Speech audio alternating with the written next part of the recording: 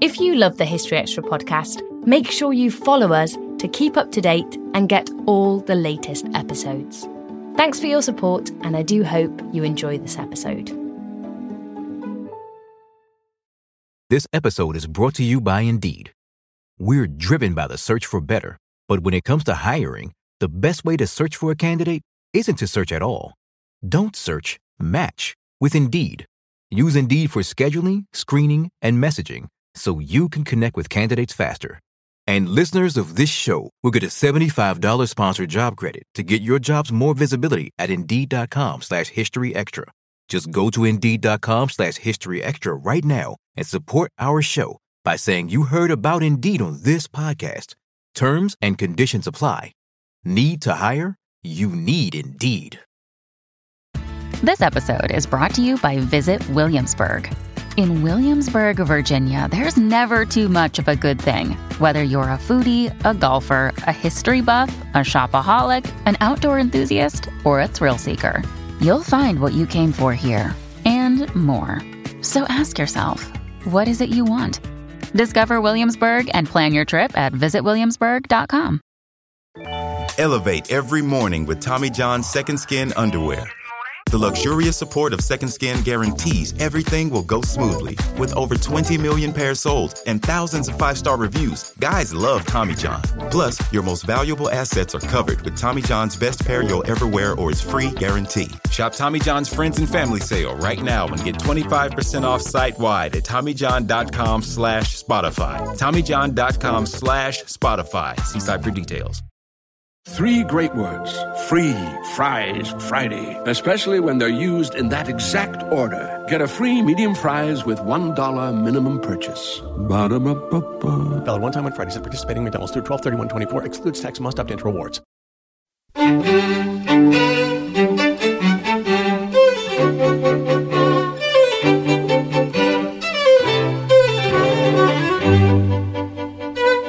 Many writers do have a really clear sense that they have lived through something fairly momentous. That was Emma Griffin on the Industrial Revolution.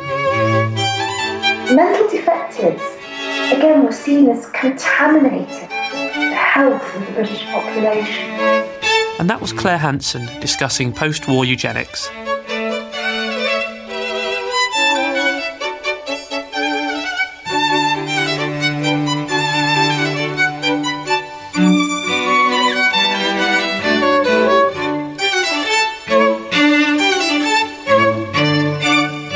Hello and welcome to the History Extra podcast. My name is Rob Attar and I'm the editor of BBC History Magazine, which is the UK's best-selling history magazine. You can find it in all good newsagents and on subscription. We also have digital editions available for the iPad, the Kindle Fire and Google Play.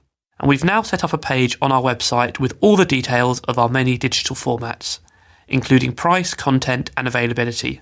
Head to historyextra.com/digital for that. The Industrial Revolution has often been seen as a time where women and children were forced into factories and down mines and families lived in diseased, smog-filled cities. But, says Emma Griffin, senior lecturer in history at the University of East Anglia, the study of 19th century working-class autobiographies could tell us otherwise. Our section editor, Charlotte Hodgman, spoke to Emma recently to get the full story. Was the Industrial Revolution as bad for the working classes as Victorian authors like Charles Dickens would have us believe? There certainly was a lot that was bad about the Industrial Revolution. I think it's very true that cities could be overcrowded, that they were unhealthy, that water was unclean. I think a lot of what's been written and said about the Industrial Revolution is true to a degree, but I think what's been missed is that prior to the Industrial Revolution, people living in rural areas also lived very, very hard lives, and they were very poor, and they very rarely had enough food to feed themselves and their families. And that's what really changed with the Industrial Revolution. So it's not really that the negative story is false. I think all of that is true, but there were also great advantages that have been completely overlooked and completely ignored, that were ignored in the 19th century, and they've been very much ignored throughout the 20th and the 21st century as well.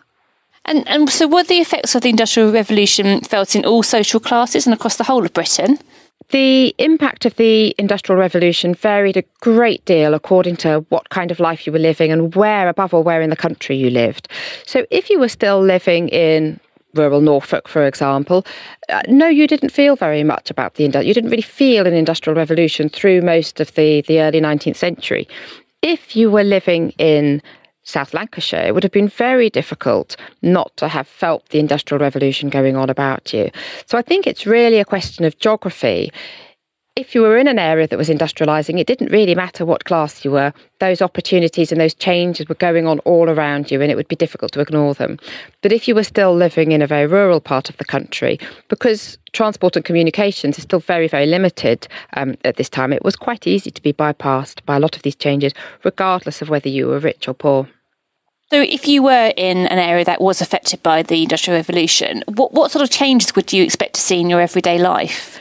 And I think, I've been looking at workers, and I think the really significant change that happened was that there was much more work available. So you were much more likely to be working full weeks and throughout the full year as well. So historians have often interpreted that as a negative thing, that people are now working a lot harder.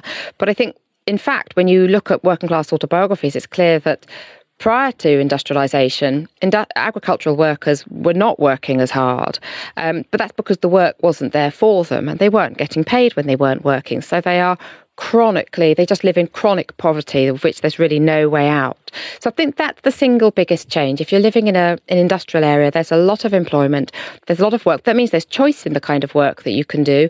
There's choice as to which employer you'll work for and which one you won't do. It means you can dictate to some degree the conditions that you'll accept and the conditions that you won't accept. You talk about conditions. What sort of changes to conditions were there for working people? If one started working in a factory, for example, clearly days were longer. People could work regardless of daylight hours. People could work much longer in the summer, and they could work longer in the winter than had been possible. If you're working on the land, for example, it's very difficult to work a long day during winter because the light isn't available. So people are working longer hours. And I think that the nature of the work is quite often different as well. But I think in some ways it's impossible to generalise, because a place like Manchester or Leeds, there's just so much work of so many different kinds available. It's really, really difficult to generalise about how life is changing. It would vary enormously. If you're working in a factory, then obviously that's a very different experience to working as a shoemaker. Shoemakers are working in exactly the same way in the 19th century as they were in the 18th century. But if you're living in Leeds, you're now likely to be fully employed because there's an awful lot of people there earning relatively good money who can afford to pay for your shoes. So the change is in the amount of work that you're doing and in the amount of income that you're able to get. And it's not really in the nature of the work that you're doing, which hasn't changed at all. And did industrialisation, did that affect gender roles? So, were women playing more of a part in jobs and things like that? The way that the Industrial Revolution affected women is a really interesting question. I think if we think about the heartlands of the Industrial Revolution, Lancashire and Yorkshire, then young unmarried women were really drawn into new employment opportunities. So they're working in the factories, they're earning relatively good wages compared to anything that they would have got on the land or in service. So they really are experiencing quite a different life at this point. But the minute they get married and the minute they have children, they are drawing out of the workplace and becoming homemakers instead. So for most women, this experience of living in industrial being part of the industrial workforce is quite a temporary experience. For most women, that's just a few years before married life. And after marriage, life is extraordinarily similar for women, regardless of what kind of community they live in and regardless of where they're living. Their life is about keeping a home, raising children, putting food on the table. It's very, very traditional in that respect. A lot of people, when they think of this period, imagine small children going down coal mines. Was this sort of thing actually the case? Yes, this is absolutely true. One of the most pernicious outcomes of the Industrial Revolution. As I'm saying, there's a lot more work. available, and the factories and the mines need workers. They're just desperate for workers. And one of the very sad outcomes of this is that children are being hustled into the workplace at ever younger ages. So this is absolutely true. And I think one of the things about the Industrial Revolution is there are winners and losers. So adult men do extremely well because they are fully employed, they can earn much better wages, and that gives them rights in the workplace as well. Women do quite well when they're unmarried, but it doesn't make much difference when they are married. And children do really badly in this scenario because they are also very powerless to resist these forces, and they are definitely entering the workplace at a younger age. And when they're there, they're working much longer hours as well, because you cannot get a child to do an awful lot on a farm in winter. Just not a lot of work for them to do, but you can light and heat your factory and you can get your child in winter to work a 12 or 13-hour day. So it's all absolutely true that there were very negative experiences for children of this early and very unregulated phase of industrialisation. And much of your research, you've been looking at autobiographies and memoirs of those of the working class during this period. What sort of thing can we learn from those? Autobiographies are just an amazing source. There are obviously all sorts of drawbacks with them in that they can be quite subjective and quite a personalised account, but they are very unique in that these are workers who lived during the Industrial Revolution describing, I mean, they don't use that word, but describing their life and their work and their times in their own words and for their own reasons. It's clearly true that some of the people who wrote autobiographies did so because they became quite successful in life, so they are winners in some respect. But one of the really interesting things about autobiographies is not everybody is a winner. And included amongst the autobiographers are men who are born poor and who stay poor through most of their life. It's just a working life that they're describing. And this just gives us unique insight into what it was like to be an ordinary worker in the early phases of the Industrial Revolution. And why has so little research been done into these before? I think generally historians have been very sceptical about the value, about whether you could generalise from working class autobiographies. So people have known about their existence for a number of years, and there have been one or two major studies looking at autobiographies. But generally people have been very cautious and very cautious about the idea that these people who wrote autobiographies could in any way be representative of the working class or the working population more broadly. And I think that's why, I think that helps to explain why historians have shied away from using these sources. And have you found anything that surprised you when looking through these? Absolutely. I mean, the whole project was one of great surprise because when I started the project, and even halfway through the project, I was still working with all of these autobiographies, and I was still very much committed to the view that the Industrial Revolution had to be really bad news for workers, because that's just what every history book that you pick up tells you about it. And it was only after having taken quite a long pause from the project because of maternity leave and coming back to it and looking at it again with completely fresh eyes and just starting to think, actually, these people aren't telling me that their independence and their autonomy was crushed during the Industrial Revolution. They're telling me it was really good when the factory arrived because they went and got a job there and they earned much more than they'd earned before. And then they started to do this and then they started to do their life. And it was a very empowering moment in their lives. So I think, yes, the answer really is yes, working with these sources and really kind of thinking about what they're telling me has been for me a very big surprise indeed, the kind of findings that I had. And today we refer to the period as the Industrial Revolution. Obviously, it wouldn't have been referred to as such at the time.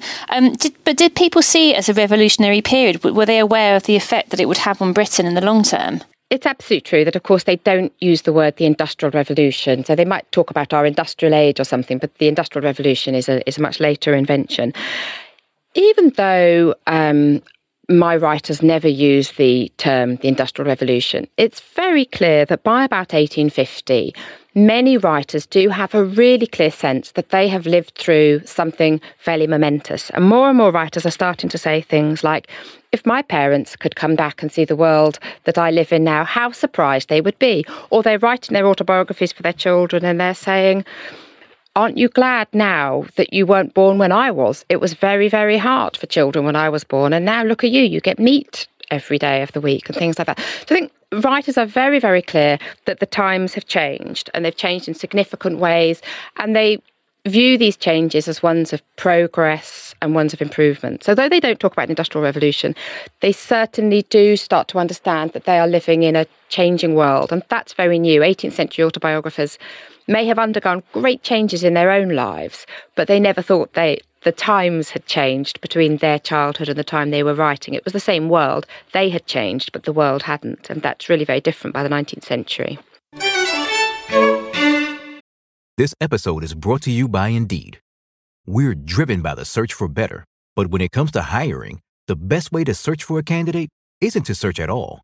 Don't search, match with Indeed.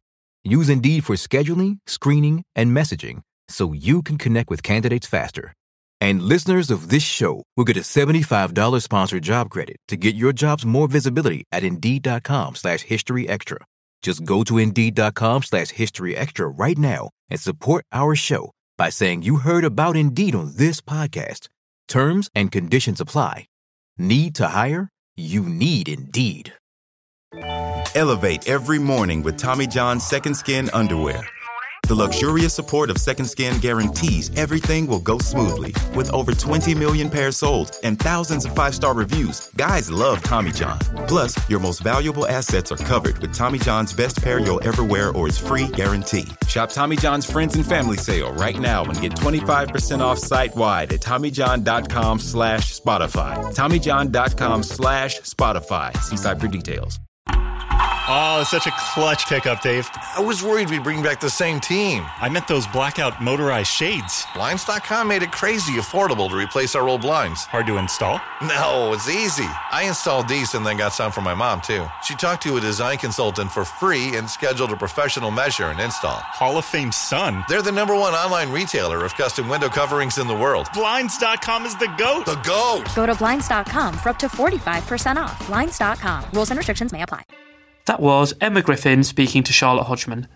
You can read an article by Emma in the March issue of BBC History magazine, which has just been published. Also in the issue, we're looking at Henry V's troubled youth, the reputation of Thomas Cromwell, first-hand accounts of Nelson's navy, and the latest reaction to the Richard III story. And you can get that magazine now in all good newsagents and digitally. And Emma's book, Liberty's Dawn, A People's History of the Industrial Revolution, will be published in March by Yale University Press. If you'd like to hear more from Emma Griffin, then why not come along to a special BBC History magazine evening lecture at the British Academy in London on Monday the 25th of March. Emma will be joined by historian Maxime Berg to consider how the Industrial Revolution impacted on workers and consumers. You'll also get the chance to meet the speakers and purchase signed copies of their books. Head to historyextra.com/lectures for details and tickets, and subscribers will save £5 on the ticket price. And now we have a short advert. Jill Bennett, a historian in Whitehall and author of 6 Moments of Crisis Inside British Foreign Policy, looks at the foreign policy decisions of Operation Foot from the inside out. It was an astonishingly bold decision taken by Edward Heath's Conservative government, and the prime mover behind it was Sir Alec Douglas-Home, the Foreign Secretary. It's a very interesting decision because it's an intelligence-led one, and so ministers taking it were not always aware of all the evidence concerned, but they had been strongly advised by Britain's intelligence agencies, particularly MI5, the Domestic Security Service, that the level of Russian intelligence activity in the UK had become unacceptable and that something needed to be done about it. And there's a very interesting policy think-through that goes on in the Foreign Office about whether this was something that really they could be bold enough to do, what the possible fallout might be, what sort of reprisals the Soviet government might indeed take, and whether, as Alec Douglas-Home put it, whether it was really worth the candle to do it. 6 Moments of Crisis Inside British Foreign Policy by Jill Bennett is available now direct from Oxford University Press and all good bookshops. Throughout history, eugenics, the science of improving the biological and mental standards of the human race, has been a controversial subject. Charlotte Hodgman caught up with Professor Claire Hanson from the University of Southampton and author of a new book on the subject to find out more about the eugenics movement in Britain after the Second World War. Unfortunately, due to a couple of technical hitches, the sound quality of this interview is not as good as we would like, but I hope you'll bear with it because I think that Claire and Charlotte's discussion is fascinating stuff. OK, so Claire, perhaps we could just begin by defining what eugenics actually is. Yeah, eugenics is usually defined as the science of improving a population by using controlled breeding. And in its popular use, it's linked with controlling the human population, improving the human population. But I would argue that it's not actually a science, despite the fact that its original supporters wanted it to be a science. It's more a social and cultural movement that's really got a lot of its power from the fact that it has been animated and taken up across a number of different fields of inquiry. So eugenic ideas and thoughts about improving the population have made their way into texts in social medicine, social policy, psychology, genetics, and many literary texts and popular fiction texts and indeed films.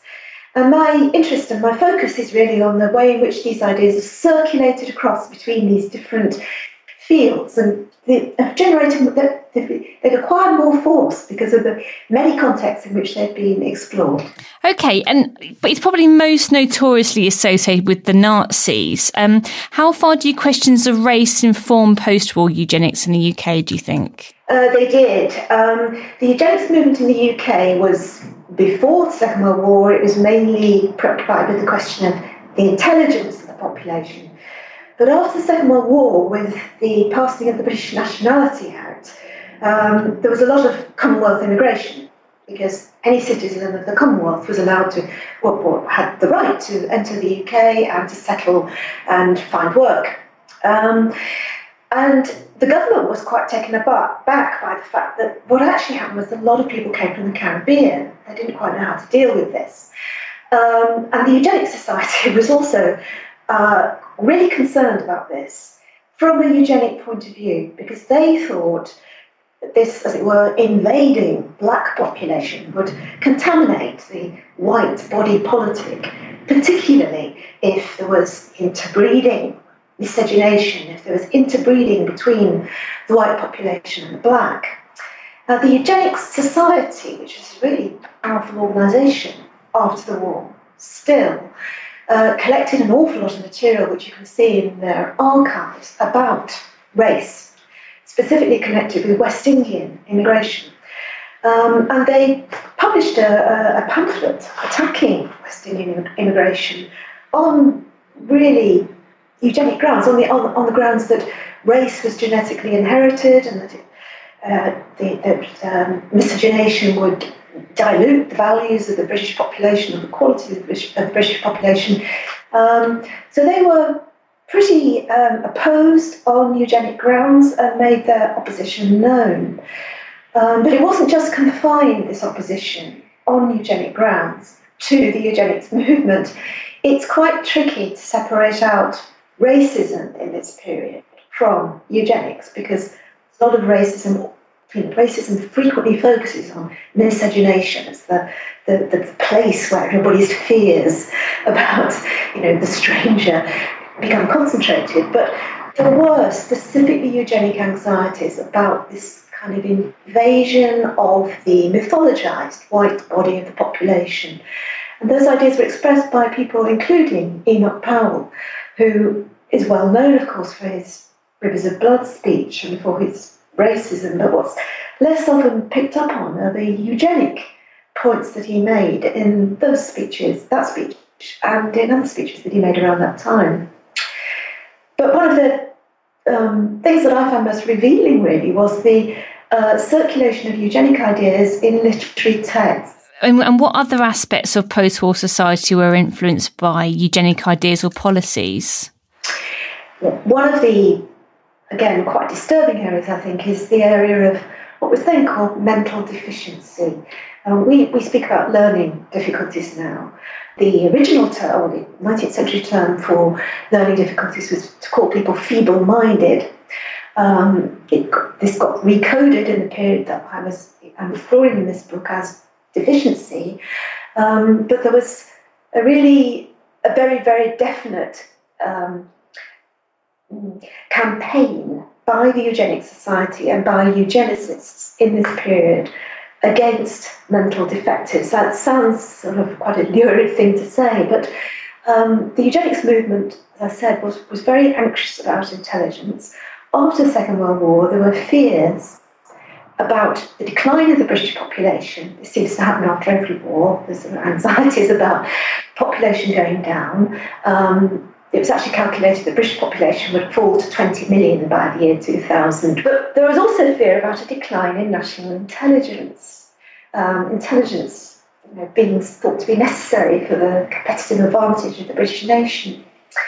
And mental defectives, again, were seen as contaminating the health of the British population. There was a real sense that they were, if you like, depressing the quality of the population.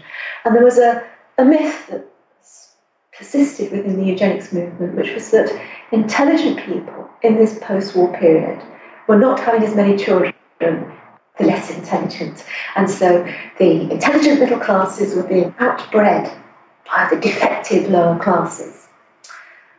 And there was quite a lot of campaigning to curb the number of children that particularly borderline defectives had.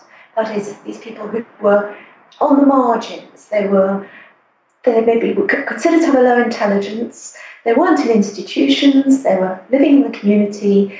But it was claimed that these people had a hereditary low intelligence which caused social problems, and they were known as problem families, where the parents were either, the men were alcoholics, the women were promiscuous, they had lots of children and disturbed the kind of health and order of society. So there was a lot of discourse around this, and a lot of policy documents mentioned these problem families. More broadly, and really in some ways more damagingly, people who had severe learning difficulties in this period were pretty much incarcerated in long-stay mental deficiency hospitals, where the conditions were obviously very often very brutal, really quite grim. They could stay in there for decades. They were effectively removed from the general population.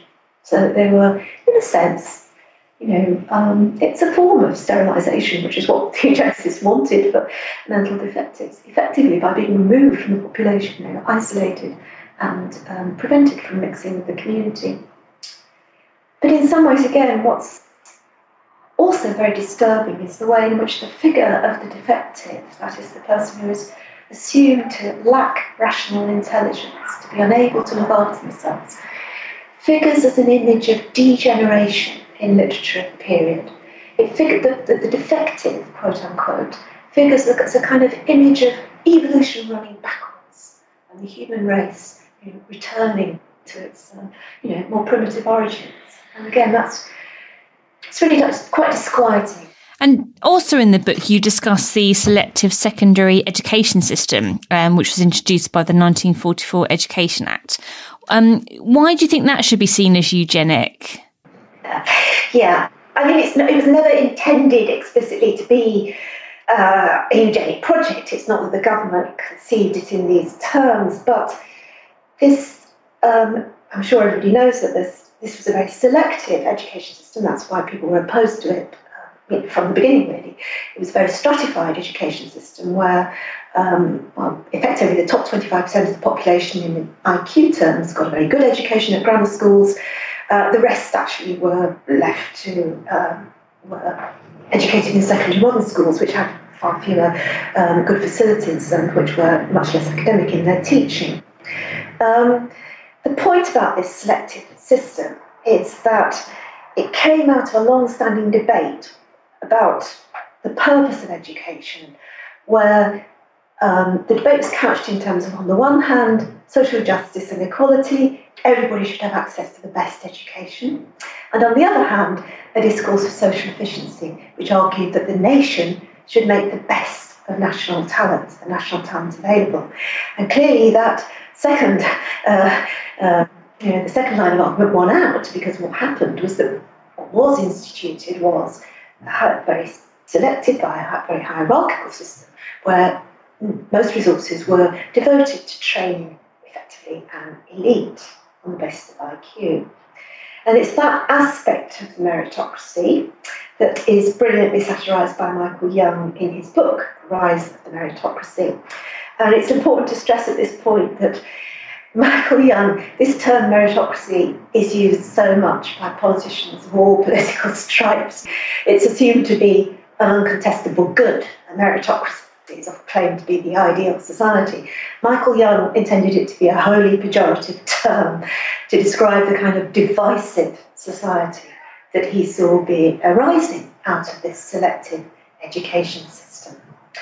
And this idea of a kind of hierarchical and exclusive system and the dangers of that is very much reflected in the literary texts of the period. And the question of gender is also really interesting in relation to the meritocracy. There was a lot of debate in this period about women's two roles, and also a lot of debate about the fact that a lot of money was being thrown at young women to educate them to a high level. And really, this was, in many ways, considered to be a waste of time, because obviously, relatively early in life, they would marry and have children. And indeed, a lot of the books written about this question at the time argued that this was precisely what the most intelligent women should be doing, because it was important that they had more children, because they were self-evidently, going to provide children of quote-unquote quality. And this argument was advanced in a number of texts written by women, women's two roles, the captive wife, Eva Hubbard's wives who went to college. So there's a lot of kind of tension around the question of gender and the place of women in a meritocracy. And what part did British eugenics movement play in the global population control movement? Quite an important one. This was largely because the C.P. Blacker, who had been the secretary and champion of the eugenics movement and the eugenics society right through from the 30s to the 1950s, turned his attention towards the population movement in the later 1950s. And he was asked by Margaret Sanger, the veteran birth control campaigner and eugenicist, American, to set up the International Planned Parenthood Federation, which still exists in a very different form, of course. She asked him to set it up, and he duly did so, courtesy of the Eugenics Society. The offices of the International Planned Parenthood Federation were paid for by the Eugenics Society, and it became a very, very thriving international organisation very, very quickly, driving contraceptive programmes in India, in Sri Lanka, in Japan, and in the Caribbean. So it was a very active movement, and Blacker was really kind of crucial to a lot of the kind of coordination across, particularly actually the English ex-colonies. There was a lot of rhetoric around this time about the population explosion. There was a lot of exaggerated rhetoric about the terrible things that would happen because of overpopulation.